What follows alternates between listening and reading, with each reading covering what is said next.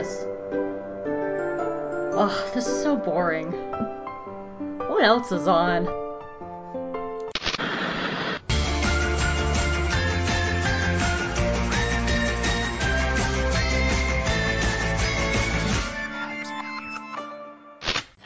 Hi everyone, welcome to a brand new episode of Hope Makes Chris Watch Cartoons, an animation podcast for Geeky Girl Experience. I'm Hope Molinax, and I make my friend Chris Honeywell watch all my favorite animated shows. In this episode, Dipper feels self-conscious that Mabel is taller than him and is becoming the alpha twin, so he seeks out a magical way to grow himself to the same height as her. We're talking about Gravity Falls Little Dipper this week. How you doing, Chris? Good. Sounds like your kitty's doing good, Miss Bernice. She is doing good. Well, like, she's chonked up. She's not chonky now, but I thought she was just going to be one of those tiny little slip of a cats, you know, the ones that are like birds. It's like they have hollow bones and they're really light. Mm-hmm. But it turns out she's just a normal cat that didn't have enough food, and so she's bulked out into looking like a very standard, normal-sized cat now. Aww, that's so good. I'm glad she's adjusting well, Miss Bernice. I wish she wasn't so aggressively fighty though, because I'd love to take her out on the front porch. We have one of those gloves with the rubber brush on it. We have those for Zeb. Yeah. And I'd love to it's been 90 degrees here the last week. I'll bet you she would shed like crazy and it would feel good, but I know 5 seconds and she would just be like, rah! Yeah, Zeb is like that when it comes to his belly. You can brush his head, his back, his sides, but the moment you touch his belly, he's just like, don't touch me! When the neighbor cat sees me across the street, it starts heading across the street. I put the glove on, and the first thing it does is roll over on its belly to get its belly rubbed and defurred. I don't think I know this. What's the neighbor's cat's name? The laziest cat name you could ever think of. Kitty. The second laziest cat name you could ever think of. Mr. Catface, Kitty. Kitty's the laziest. I had a friend who named his cat Kitty. He wanted to name it Beelzebub, but he couldn't pronounce Beelzebub, and he would call the cat Beelzeba and Zalbab blah blah blah, and so it just became Kitty. But no, this cat's name is Meow, and some people refer to it in the neighborhood as Meow Meow. Oh, I call him Mr. Meow. I give him a little more respect than other people. My friend Megan's cat's name is one of her cats is named Kitty. I like Key. Key. Key. It's just like a nice slurred down version of Kitty. But he's down with he comes over like it's a spa. He just comes over, rolls on his belly, do his belly, and then he'll just roll over 45, 90 degrees, get his side, flop over, we'll get the other side, get under the neck, across the back. He's all good to go, all sleek. Big cloud of hair rolling down the street. Oh, yeah. If you get one of the, what are they called? Defibrilators or whatever? The thing that brushes their undercoat, but leaves their top coat there. Oh, God. You will pull so much fur off of a cat. Oh, yeah. Those ones with the little tiny metal, Yeah. Yeah. It's almost like they're almost like I think they're called carders for working taking the wool off, or working the wool off a sheep. But yeah, I almost want to just ask the neighbors if I can borrow their dog. And I like brushing dogs too, because dogs are hilarious, especially if you get a big hairy dog and just sit there just brushing clouds of hair off them. And they're the happiest dogs in the world, but you can just sit there and brush hair. And it's just how are you not bald now? How do you not look any different than you just did? It's amazing. I do it all day.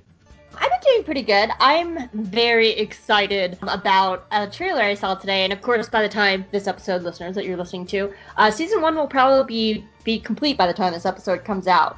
But if you're looking for a show to watch that's very much in the same vein as Gravity Falls, I cannot recommend enough The Owl House. Have I told you about The Owl House, Chris? No, we have a restaurant in town here called the Owl House. Oh my God, really? Yeah, it's been here for years. You should say that, let them know that they have a cartoon that's named similar to them. They used to be an amazing restaurant. They were formed by this one girl. I can't remember her last name, but her first name is Meg. And she's a vegetarian. She's a vegetarian cook, but she doesn't just cook vegetarian stuff. But it was a heavily vegetarian restaurant. But she had she designed every menu item in it for a while, and it was also affordable. It was like fancy food, but it was go in and spend $10 or $15 there and have a good meal. And then she left it and it went way downhill. Oh, I hope that's not a omen for this show. But no, The Owl House is great. Season 1 should be just about done by the time this episode comes out, or already done. But it has roots in Gravity Falls because it was created by Dana Terrace, and she was a storyboard artist for Gravity Falls. It has that nice balance of like childlike horror, but also it's very light and humorous, very similar to the show. It's about a human girl named Luce, and she never fit in at school or with her friends and stuff. And when she's supposed to go away for summer camp, she accidentally goes through a door that takes her to this side dimension where there are demons and witches and magic, and it's a place called the Boiling Isles. And she's the only human there, and she meets a person called Ida the Owl Lady. And Ida is the most powerful witch in the Boiling Isles. With Ida, she has a pet / friend / roommate named King, and King is voiced by Alex Hirsch. And Alex Hirsch actually does a couple voices on the show, because he also voices a character named Hootie. But pretty much the whole thing is Luce learning magic from Ida. But so far, because the reason I bring this up is because today they dropped the season 1B trailer, which is the second half of season 1. And, it's so good. But in the first 10 episodes, they built so much mythos in such a short amount of time. And it's very deep and very funny and lighthearted and very emotional. And I can't believe the amazing work they did in 10 episodes. Like, there's this whole thing within this world.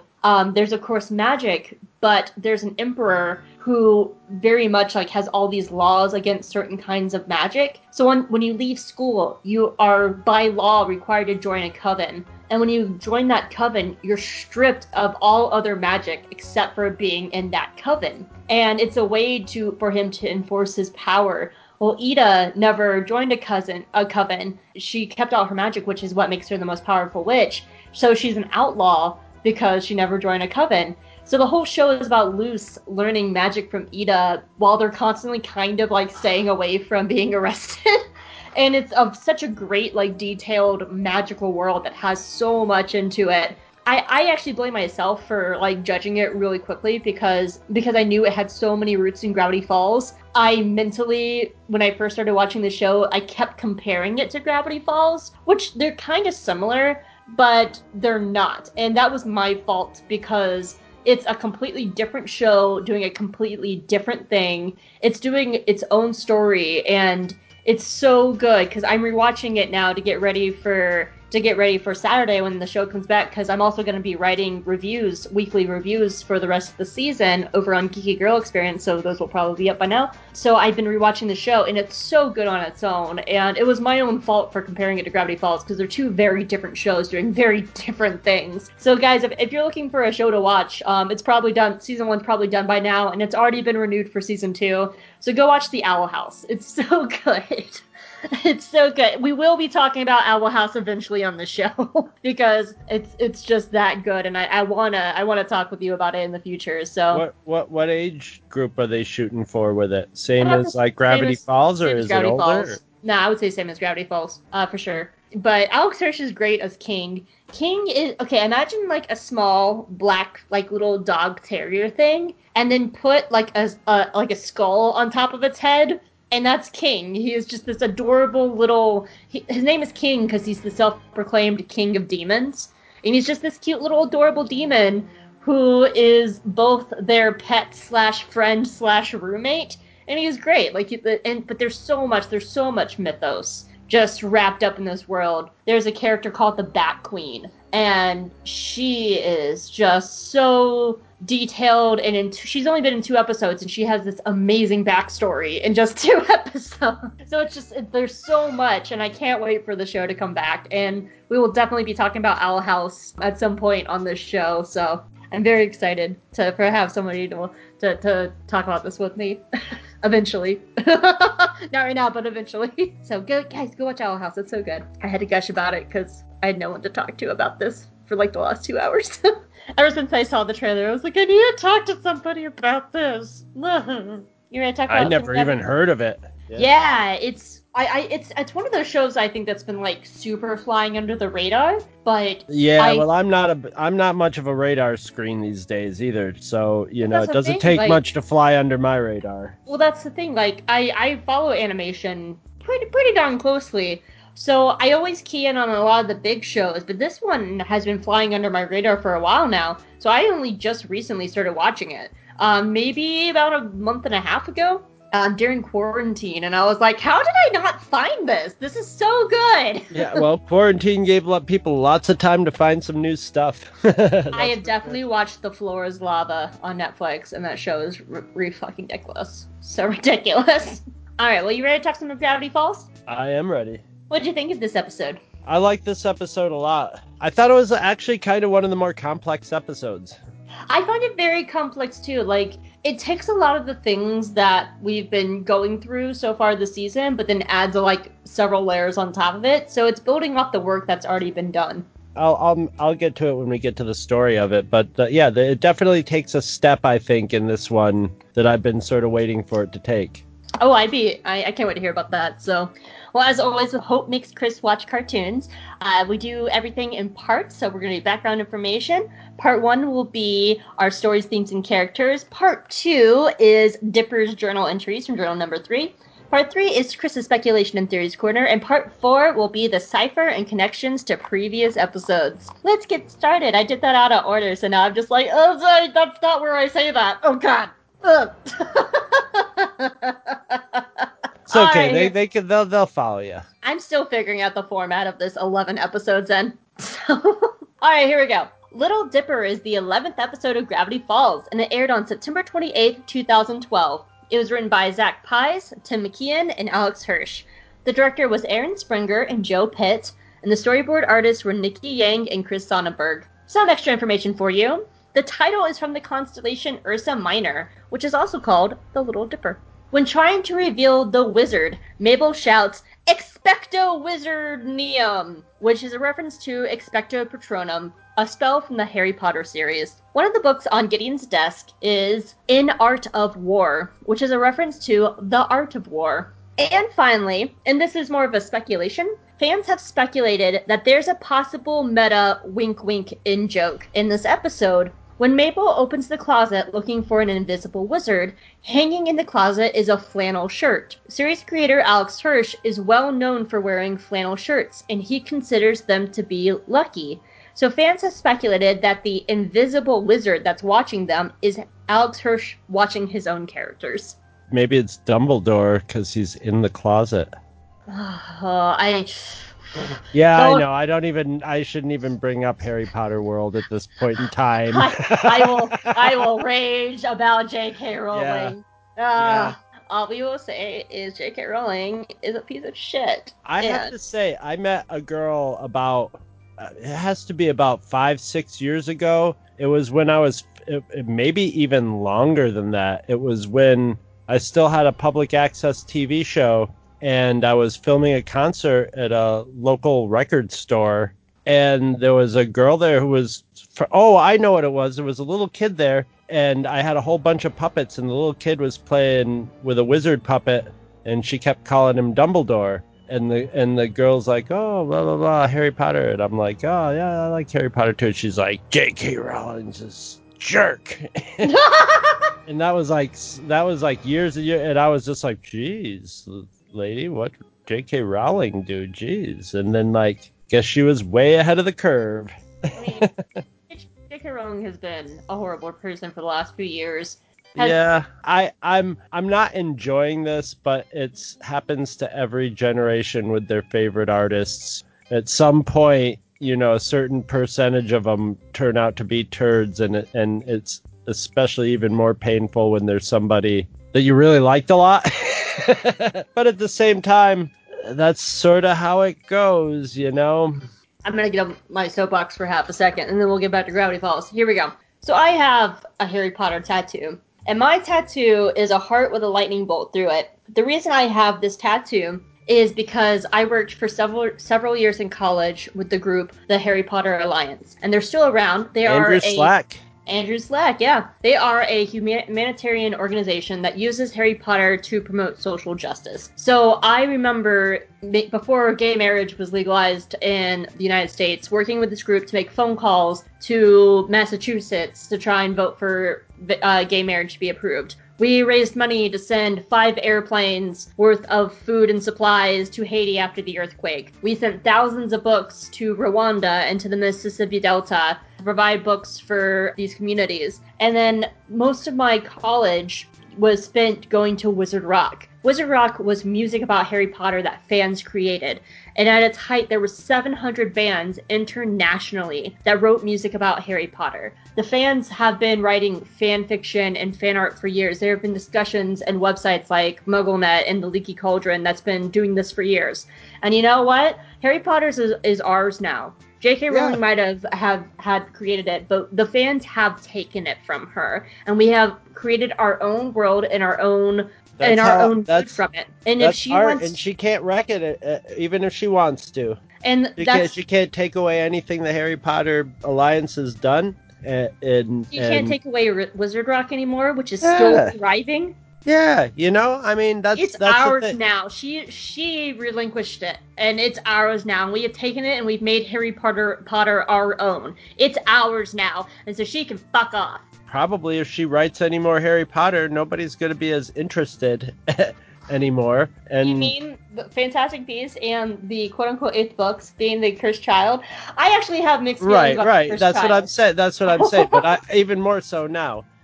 So I mean that's the effects of her being. And even then, she didn't fully write either of them. She just had input on them. Yeah. Here's the thing. She was a school teacher, and now she's insanely rich and famous. Like insanely rich and famous. And it might have made her a little cray, or it might have made the part of her that was cray come out, or worse, or whatever. But sometimes the artists turn out to be garbage, and it's like I always do the math of like when I have an artist that I just like hate and think they're a deplorable human being.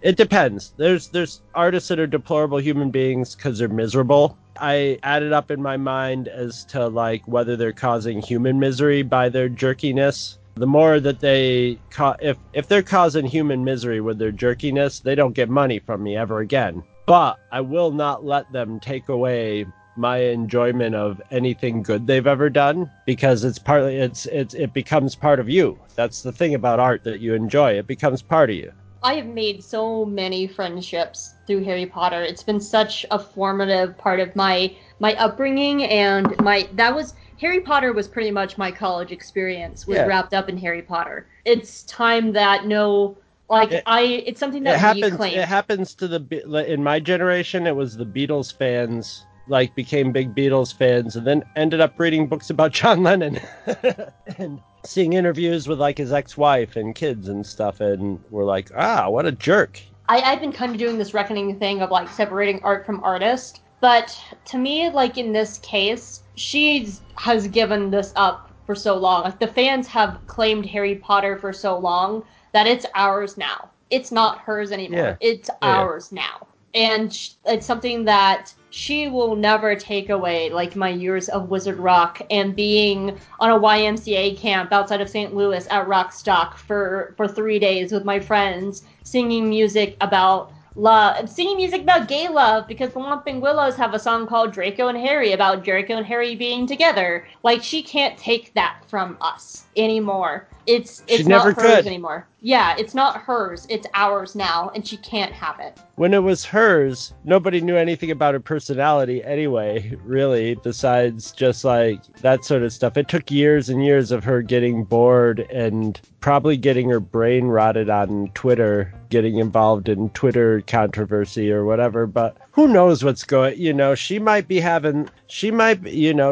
have internal trans issues that, she's acting I should say we are not rationalizing her behavior. No, I'm just saying, I'm not, well, I'm not right. I'm just trying to, I don't know. She could be generally hateful about it, but like, I don't know. People who get like really hateful and like doubly down on it usually have something sort of like some internal hate going on and loathing going on. So doesn't make it okay. No, it doesn't make it okay at all. And that's usually the most like horrible kind when those people are like that. All right, getting off soapbox. So, yeah. Gravity Falls. Thanks for coming to our Harry Potter TED Talk. So what was your favorite part of Little Dipper? I've got two favorite. I've got more than one. I have three.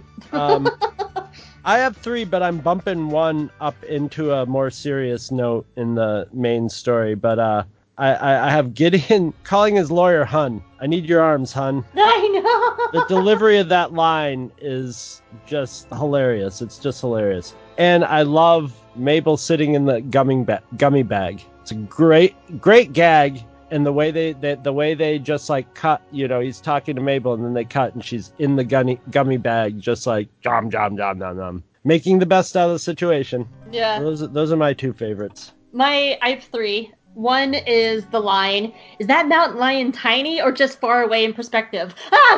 Perspective! I've always liked that line. I love when Mabel is trying to find the invisible wizard, that the chess pawn is still gigantic in the background and she doesn't notice it. She stays. There's got to be something here to. And there's a fucking giant chess pawn sticking out of the roof. There's a hole in the roof, yes. Yeah. And I also love Cheekums.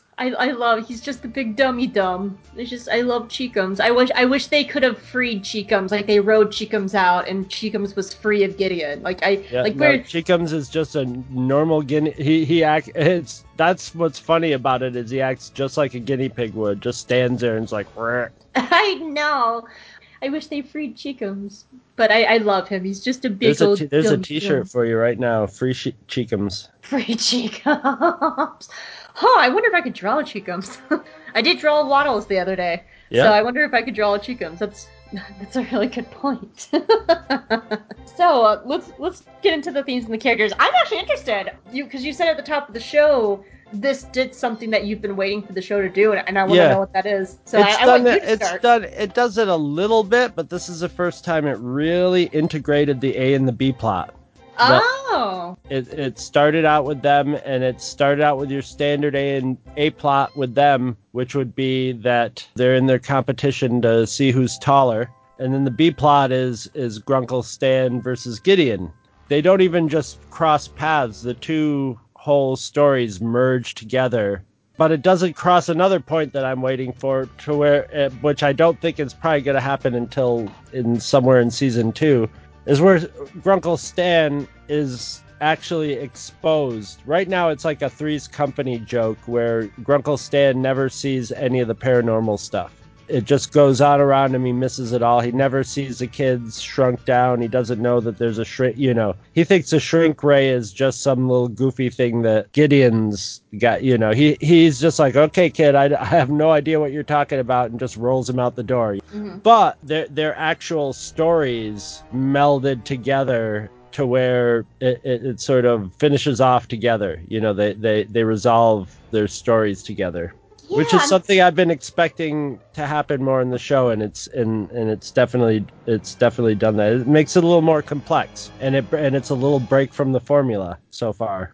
That's true. I'm trying to think of all the episodes so far, if they ever did come together, and they sort of did with the sea monster. They sort of, like, his B story was he was sad because the kids were hanging out with him. And then they hang out with him at the end. But it isn't really it is sort of a resolution to his story, but it doesn't really have anything to do with the sea monster. He's off somewhere else when the whole sea monster stuff goes on. He's off haranguing other parents with their kids. Yeah, the only other thing I guess the opening episode with Tourist Trap, maybe, but even then, no, I think about it, Tourist Trap doesn't really have a B plot. It's just the first episode. He's just sort of introduced in that one, and then he's given a little side story in each one that often sort of complements thematically their story or whatever. But this was the first one where it was all just sort of like they're in their shrinking plot, and then it gets mixed in with the plot for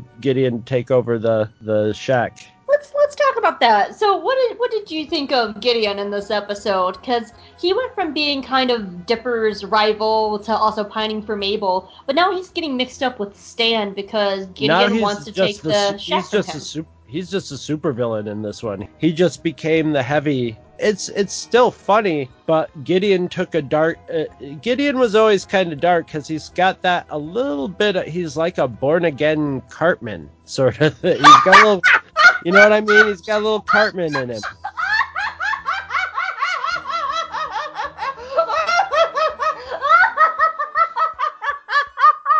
Oh my god! Oh my god, you're right! Oh my god! Yeah, he's a little sociopath or psychopath. Not really sure which. Hold on. Oh my god! I've never thought of him that way before. Okay, sorry, what were you saying? I was laughing too hard. Well, I thought this was the so far the darkest portrayal of Gideon, and not just because of him, because he's buffoonish in this. His attempts at getting the shack are just like brushed aside at but the real horror comes out with his mom. Oh, I was wondering about that because you had in Gideon's first episode, I brought up his mom and. You had speculated that she would be kind of like a Southern lady, Bible thumper, kind of Southern belle type. No, I've been in households, like dysfunctional households like this. This is the Gideon family dynamic is a horror story. It is a dark horror story, with Gideon dominating his dad and the mom scared to death and neurotically cleaning. Must keep cleaning. I think as a kid, it would be funny to me. As an adult, it's not terrifying. Funny. It's dark. It's dark. That's a dark household that they're living in. I've seen dysfunction like that and been in households like that with a scared mom and stuff. A scared mom always puts a feel of domestic abuse in it, but I have a feeling it's more of just Gideon's verbal abuse. It's verbal abuse from Gideon, probably. You can also really see it on how they light stuff, because when they're in the living room, that's their front. Their front is, we're bright and we're happy and I'm little old me and look how cute I am. But when you go into Gideon's room, it's all dark and green and there's not a lot of light there. And it's their actual physical house is a good representation because they have this bright, happy front. But then there's darkness the further back you get into it. I think I brought this up the first time Gideon was in. It's kind of like Twilight Zone, the movie, and the original Twilight. There was a sequence about the kid with the psychic powers, and his mother was terrified in that. But it's hard to say. Or his father is almost so jolly that you think that maybe his father has an abusive side, with maybe takes out Gideon's stuff on the mother and stuff. But that's just what I start thinking about when I see all the images in this show are so bright and colorful and cartoony. And then you have Mom, who's something out of a Tim Burton movie. Her hair is points. Everything is sharp about her, and she's scrawny. And you know what Gideon actually reminds me of, and his dad? It reminds me of beauty pageant children. Yes. Oh, yeah. Oh, and for so, sure. And so, they let Honey the Boo kid... Boo. Oh, my God. It's Honey Boo Boo mixed with Cartman. That's what he is. Oh, my God. It has that kind of feeling of, Bud is his enabler. I personally think that Bud does have a dumb side, so he is just kind of, of course, Gideon is, actively manipulating Bud as well. But Bud knows it. Their dialogue, he knows it. Yeah. I mean, Gideon clearly tells him what to do, to the point of where he's like, drive me to the shack. And the dad's like, I've got cars to sell. And then he causes a whole scene. And then 2 lines of dialogue later, the dad's like, so you still need that ride? Yeah. And that's where the trouble begins right there. That's the core of it all right there. Gideon does have that, like, child beauty pageant kind of feel to him where he is completely manipulated and just takes advantage of his parents, and there's just so much. And then just, it didn't show up in this episode, but we have the added knowledge that he has one of the journals. And we know how much magic and stuff is wrapped up in these journals. And Gideon's kind of like in this weird place of how much does he know and how much doesn't he know?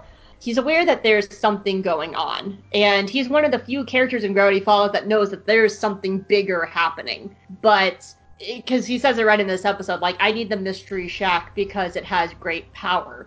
He might not know what the great power is, but he and we don't have a lot of characters that are very aware of all the things that are happening around them. Pretty much it's just Soos, Dipper, and Mabel. And I would say a little bit Wendy, because Wendy saw the ghost, and Robbie saw Rumble McSkirmish last episode. But I think that's what's so interesting about Gideon, that he's not all-knowing, but he is aware like the other characters are. And I think that's also part of what makes him such a good rival.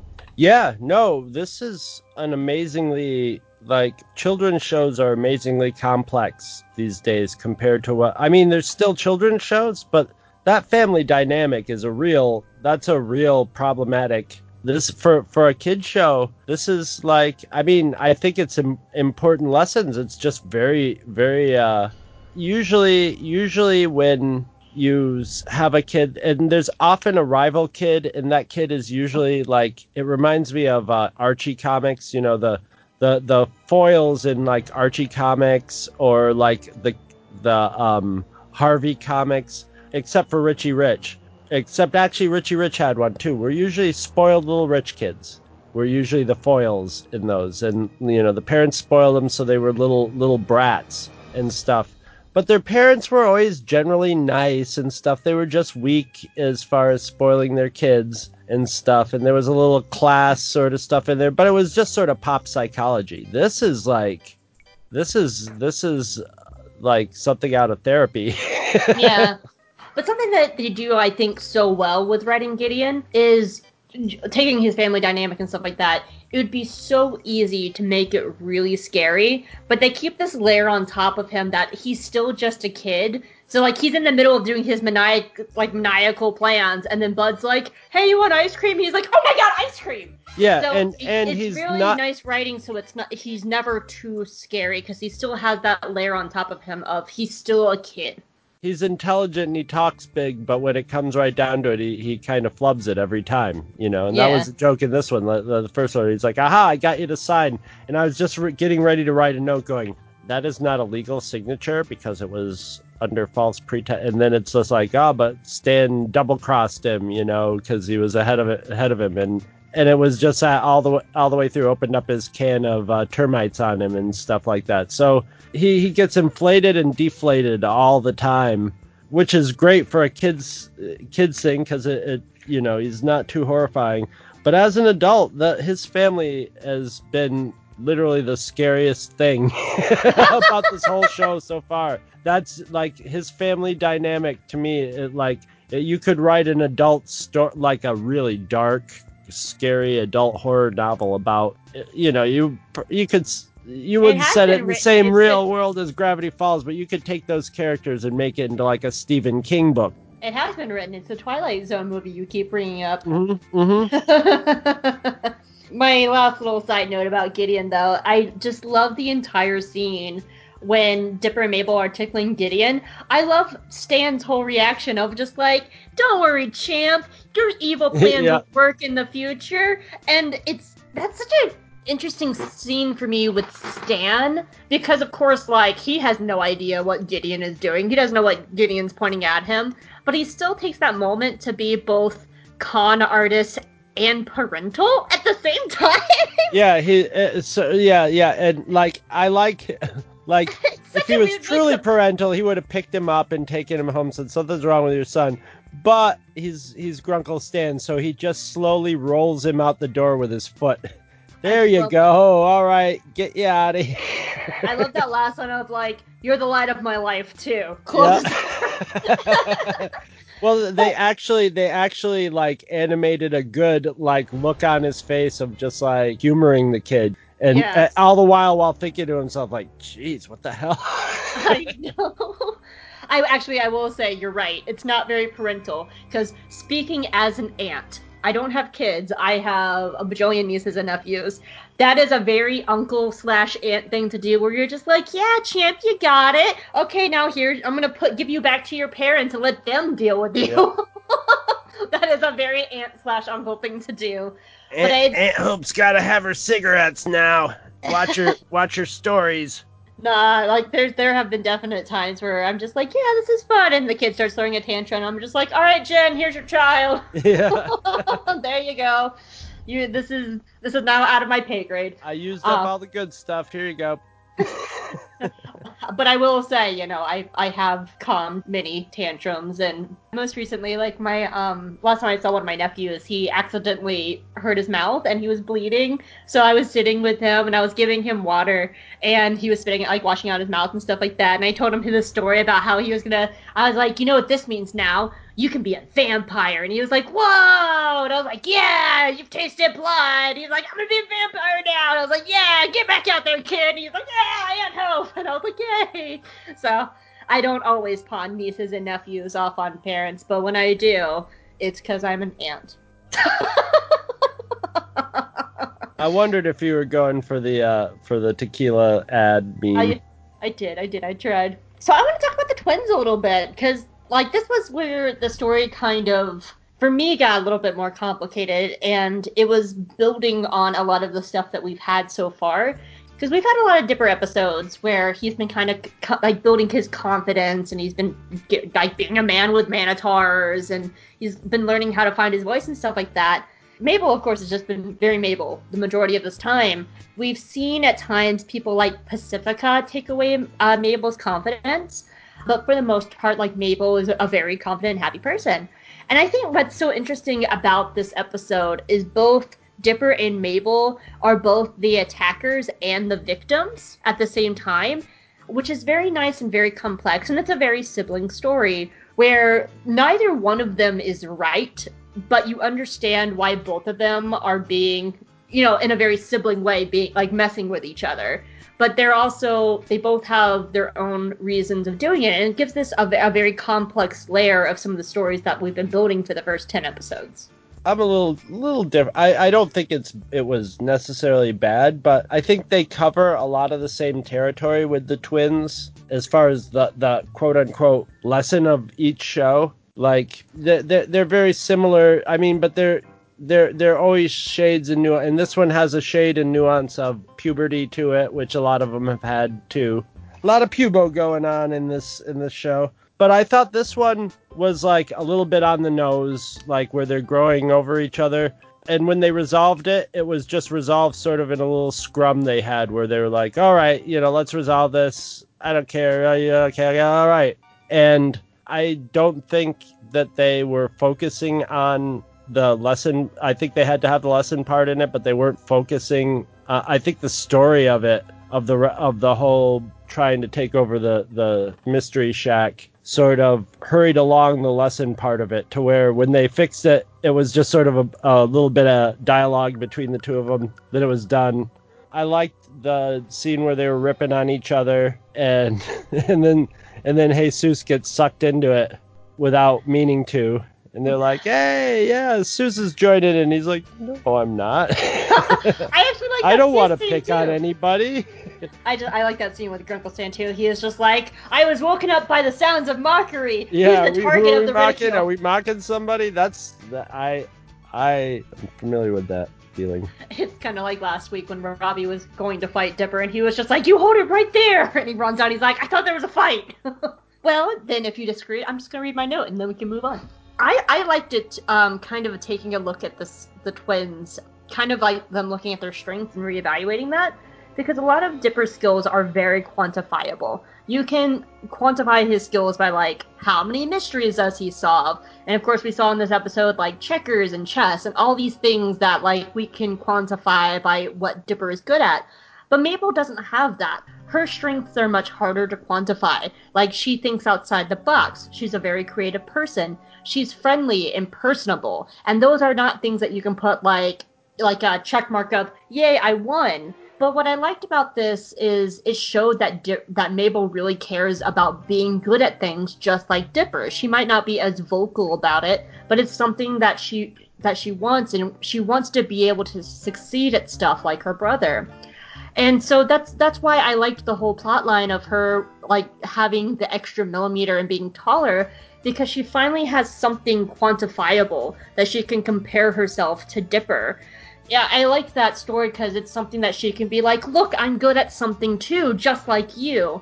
And it's a very, very subtle story. And I liked that because we often see Dipper winning, while Mabel is such an outside-the-box creative person that it's hard to exactly nail down the things like on paper, like this is what she's good at on paper, here's a check mark. So she just wins by like having the right attitude at all times. She just wins by like being comfortable and enjoying herself.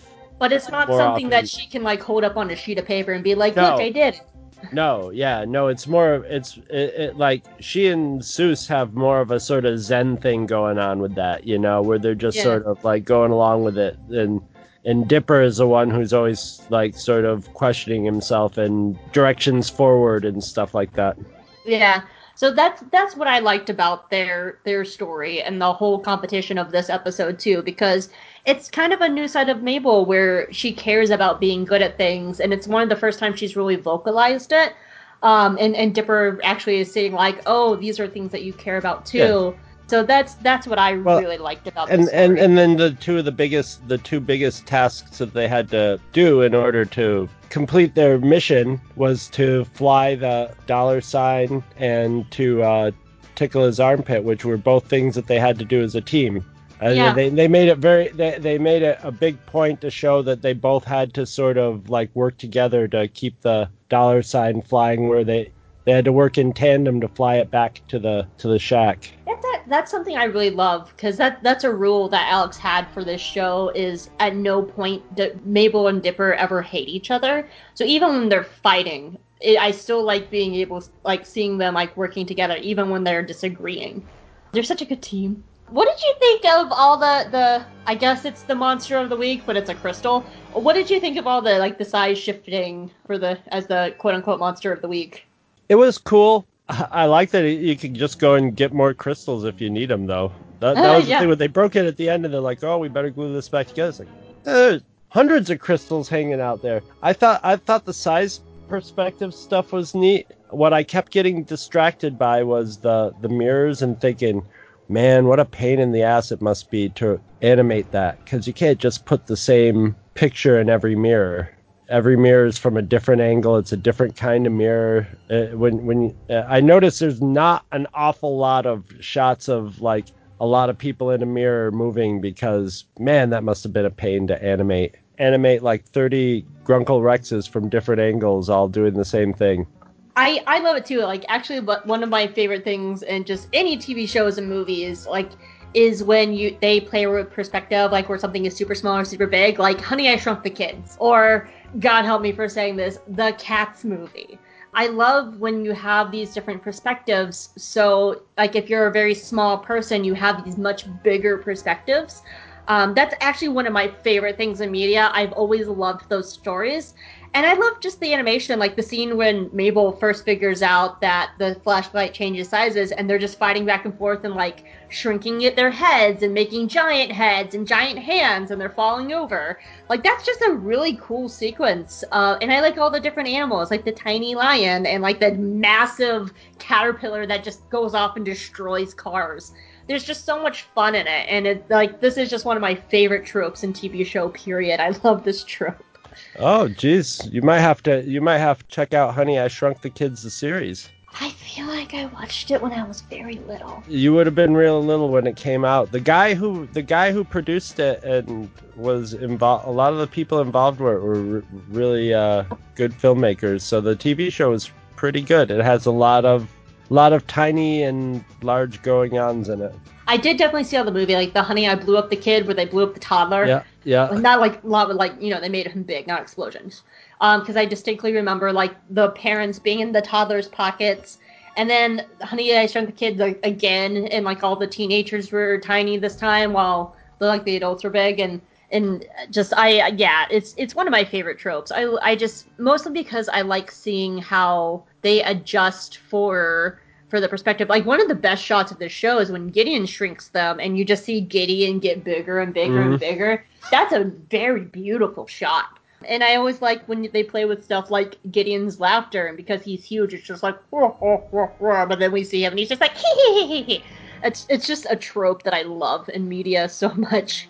The only other note I have, it's just a really cute moment. I love when Soos puts on Stan's fez and he's just like, I'm gonna run the Mystery Shack someday. I like Soos's line. I really Soosed that up. Oh, I know.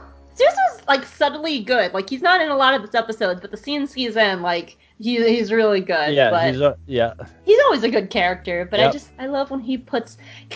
This is a weird little, but this, all of a sudden, this reminded me of this. Have you ever seen the show Newhart?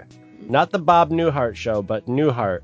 No. It was set in a bed and breakfast, and it just is about Bob Newhart, who's a wimpy little writer. He writes, he's a writer and he's well-to-do, and he writes, like, how-to books. So he writes very boring books, and he's got this, like, bombshell redhead wife who's very intelligent, and they buy a bed and breakfast in this little, like, New Hampshire town that they think is good, and it's totally redneck.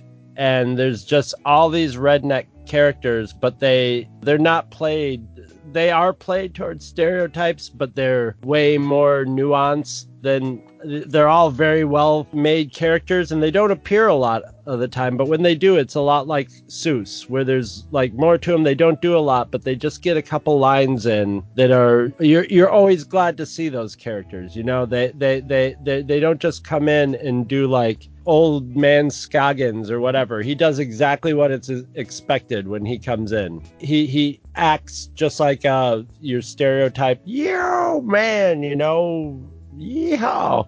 Whereas Soos is obviously a complicated / simple character, and yeah. He's gold every time. Yep. But you know, seeing Soos have that ambition is also a really nice layer for him too. He's not just like the Zen character that's always around. That's where you move up to when you're in his spot. That's your place to go. He's obviously decided that this is his place. That, to quote Mabel from when she met Grinda and Candy, he's found his people. But that's all I had for this. Did you have any other notes? Nope. I think I got all my notes.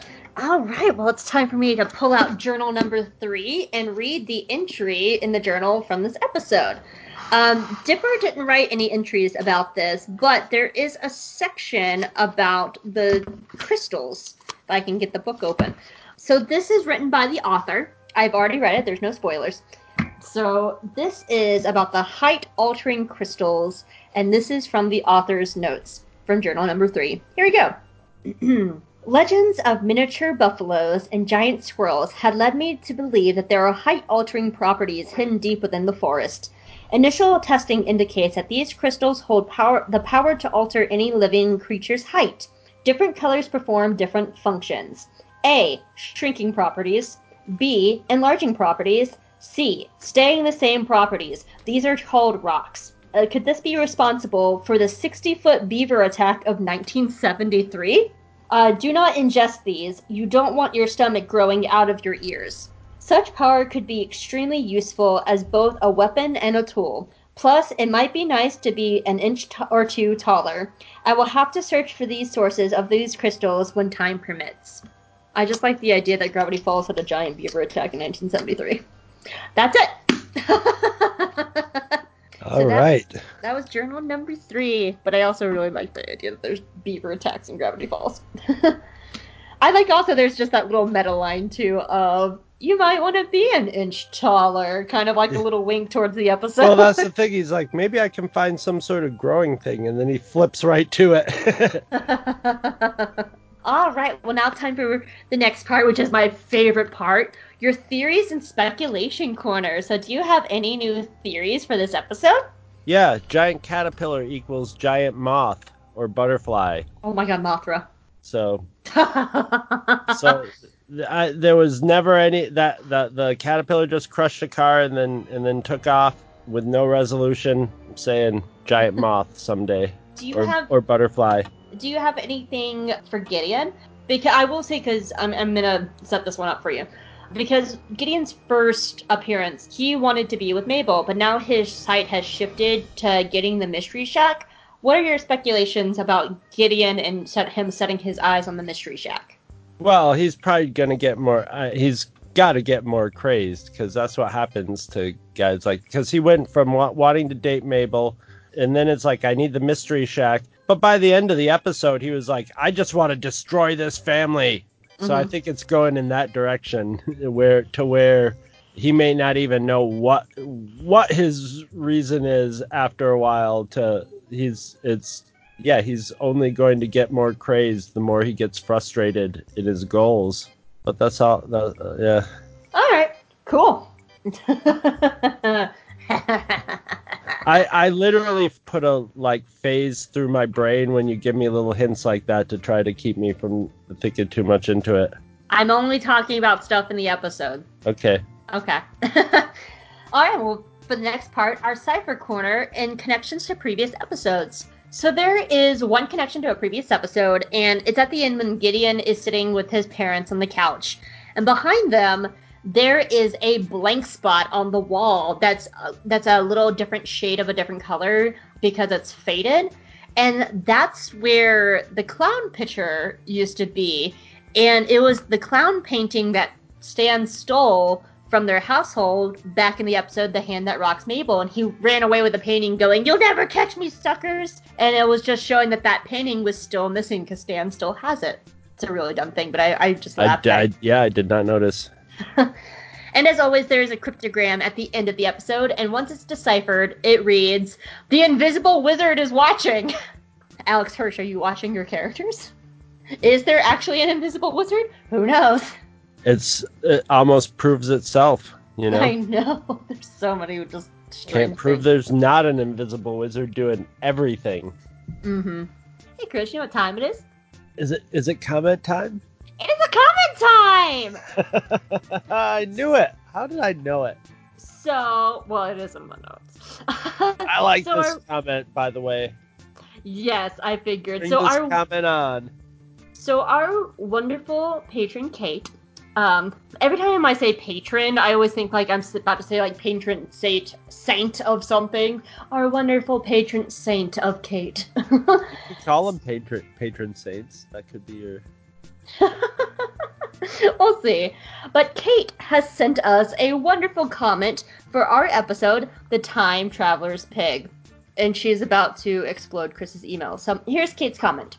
And it says, "Time Hog Day! Time Hog Day! Chris is a genius!" As you know, I'm very happy to take any negative comments about me in emails and comments, but I'm also willing to take genius comments too. Thank you. It was quite genius, Chris. I lost my shit as well. And then the rest of the comments. Writers groups is gonna hire me one of these days, I guess. And then the rest of Kate's comments for Time Traveler's Pig is, "Weirdly, I think this may have been my first episode of Gravity Falls 2. It's a great episode. I really enjoyed the points you made about Dipper choosing Mabel's happiness over his own. Chris's theories about Waddle reminds me of the Nibbler storyline from Futurama, if either of you are familiar with that." When I was first reading that, I'm like, what was my theory of Waddles? And then I remembered it, and I'm like, you know what? Subconsciously, I probably got that theory from Nibbler, because now that I'm remembering describing it, it's like Waddles at the end is like, I've actually been watching and that's what Nibbler did. He was this little, I don't know if you watched Futurama, but he was this little alien, cute little alien with an antenna on his head. And he just ate anything. He could eat huge amounts of things, and he was this little tiny alien, and that was the gag. But, you know, after a couple, I don't know, he was on the show for a while, but then they found out that, you know, he was part of this whole world, and he was just like, oh, I've been studying your species for blah, blah, and spoke in this, like, rich, intelligent voice, and before would just make little cute noises and stuff, and they thought he was just a little cute animal. So, yeah. I probably subconsciously did rip that off from, or get that idea from Futurama.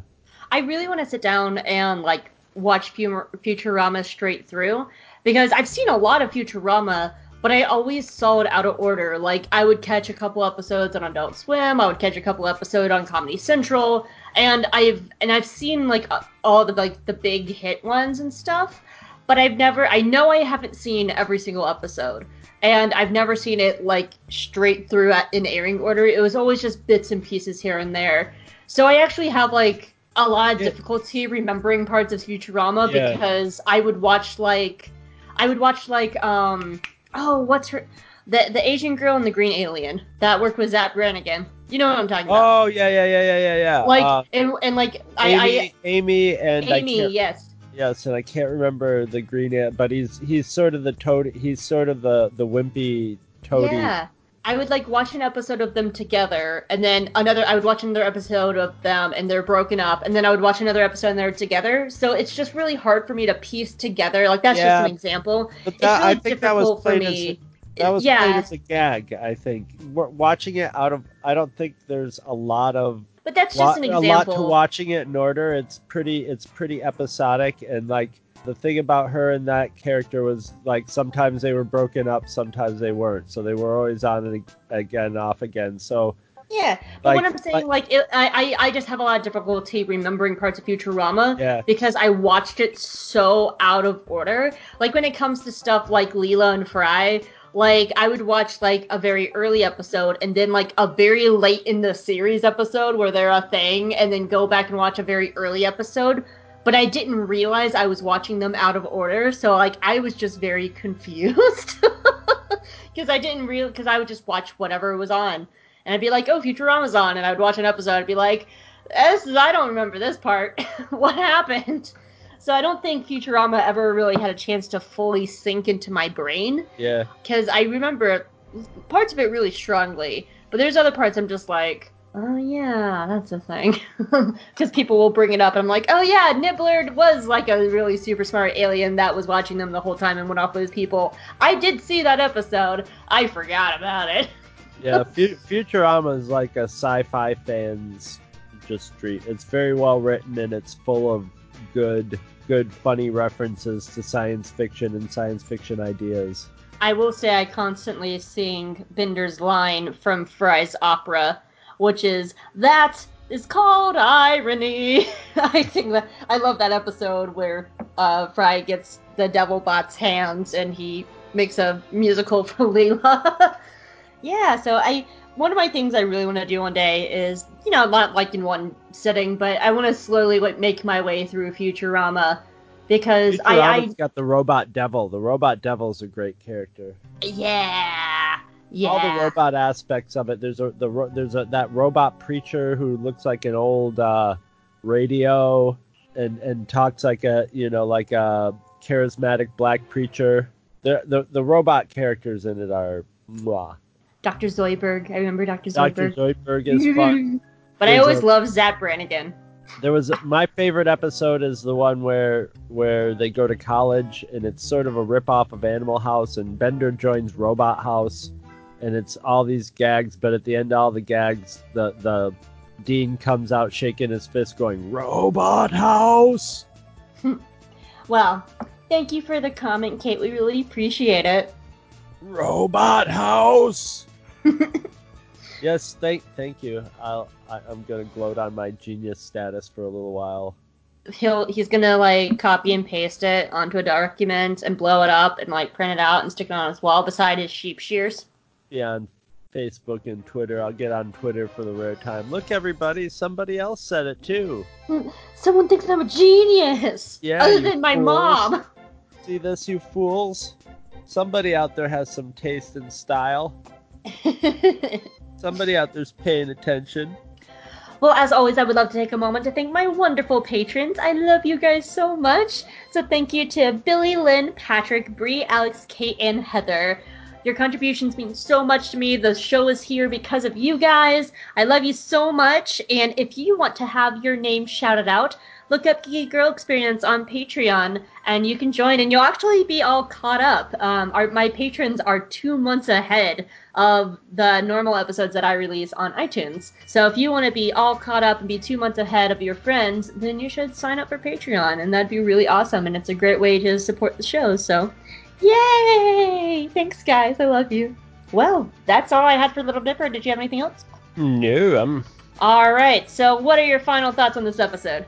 I liked it a lot. I think it's taken a step forward in complexity. I think they're starting to get to that. It reminds me a little bit of Clone Wars, where they're like, okay, I think we've introduced all the cast of characters, and I'm sure there'll be new characters and stuff, but I think they've got everything pretty well established now, that they can start making the stories a little more interconnected, and and having the A and B plot meld together, maybe even be the same plot eventually. So that's where I think we're going with this. I personally love this episode too. What makes this episode is Gideon. Gideon is just great. Yeah. Great. But I do like the work that they're doing with the twins and just continuing to build on their relationship. You know, when you lay it out like that, I do agree. These kind of like middling episodes of season 1 is kind of like sort of treading water. And I don't want to say treading water in a bad way. They're very slowly introducing more and more pieces to everything. And so it's starting to come together more. And I like this episode a lot. So, but Gideon is the star of this episode. He's so good. His family's terrifying. Yes, they are. Well, that's all I had. Where can people find you, Chris? You can find me at twotruefreaks.com, and that is our website. We got all our podcasts there. It's been a while, but as we're recording this, we just crossed our line where the 5,000th podcast was released over Two True Freaks amongst all of our podcasters. So that's a lot of podcasts. So congratulations to everybody. And we should clarify that's podcast episodes, not 5,000 individual shows. No, yeah, it's 5,000 episodes of a bunch of different podcasts over the course of like 12 years. Something like that, yeah. So yeah, we're doing pretty good. When you're at twotruefreaks.com, you can see all our podcasts. You can click on them and listen to them there. You can subscribe to each of their RSS feeds. You can subscribe to them on iTunes. You can go to Facebook and see the Two True Freaks Cantina if you're a Facebook person, where we hang out, or you can go to the Two True Freaks podcast page, which is sort of just where we release all our podcasts. And you can also go to Twitter, and we're on Twitter if you search for Two True Freaks, and that is run by the irreplaceable Gene, the podcasting machine, because nobody else wants to go on Twitter. Gene, I go on Twitter. That was me smacking 2 pins together. Braver than me. I thought you were doing it with your keyboard, but no, it was just me slapping a pink and purple pen together. Thanks, my pin friends. But where can they find you, Hope, though? Of course, you can find me. This is your podcast. No, it's our podcast. We do it together. You're my co-host. I know. I mean, honestly, we're doing it in your house. In your world, in Hope's world. Honestly, between J Guys and Jedi and then this show, I think we split these very evenly. You do the bulk of the work for J Guys and Jedi, and I do the bulk of the work here. And you know what? Between our 2 shows, I think we're pretty even. So. Well, of course, you can find me at geekygirlexperience.com. This is, of course, the animation podcast for that website, and you can read all sorts of reviews and such over there. As I mentioned at the top of the show, by the time this comes out, I would have written reviews for the second half of Season 1 of Owl House, so since Owl House has Gravity Falls roots, hey, go check that out. You can also find me on Twitter at HopeMolinax. As Chris mentioned, we have a Star Wars podcast called J Guys and Jedi, and I run our Twitter account for that, so if you want to go see some Star Wars content, you can find us at J Guys and Jedi on Twitter. And I write fanfiction over on Archive of Our Own under the name Chaos Lydia. Chris, oh my god, I'm so excited for next week because it's one of my favorite episodes. Ooh, good. I have no idea. You want to hear the title? Sure. The title of next week's episode is Summerween. Summerween. Ooh. Summerween. It has one of my favorite monsters of the week. I love Summerween. Ooh, is it a pumpkin head? We'll find out. We'll find out. It is, I will say, it was their excuse to make a Halloween episode because this show takes place over the course of a single summer, and they were they wanted, because it takes place over a summer, so they wanted a reason to do a Halloween episode, so they created Summerween. Actually, Summerween in the real world was a few weeks ago.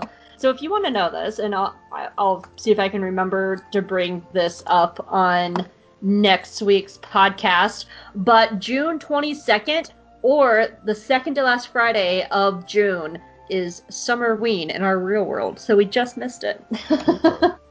But I'm so excited. It's one of my favorite episodes, and I've been like, I actually thought this week was Summerween, so when I saw this little dipper, I was like, oh, damn it. One more week. We're almost there. 1 week. Yeah, but then it's going to be like months later. Actually, you never know. Summerween might come out by like Halloween. Now I'm doing math in my head. When I said that, I'm like, oh no, now she's going to do the math. 4, 5, 6, 7, 8, 9, 10, 11. Oh my god! We will be missing it by if this podcast stays bi-weekly, which I will go ahead and let you know, guys. I'm debating making this a weekly podcast. Because I release 2 episodes every 2 weeks. I release 1 episode for the Patreon, and then 1 episode publicly, which goes on iTunes.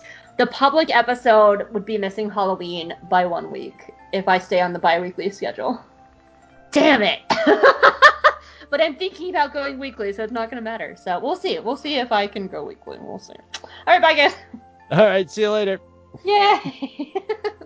Oh, damn it! Now I don't want to go weekly. Just so I can have that fall near Summerween. Damn it! I'm so upset. Why do I want to have a consistent weekly podcast, Chris? Hey guys, did you know that you are actually 2 months behind on Hope Makes Chris Watch Cartoons? My patrons over on Patreon have access to more episodes of this show as well as behind-the-scenes content. Patreon is a great way for you to support this podcast and my website, Geeky Girl Experience, with multiple tiers of content that you can choose from. If you become a patron, you'll get your name shouted out in the episodes, as well as my never-ending gratitude. You can sign up today at www.patreon.com/geekygirlexperience. Thanks for listening. I'll see you next time, and I love you guys. Bye.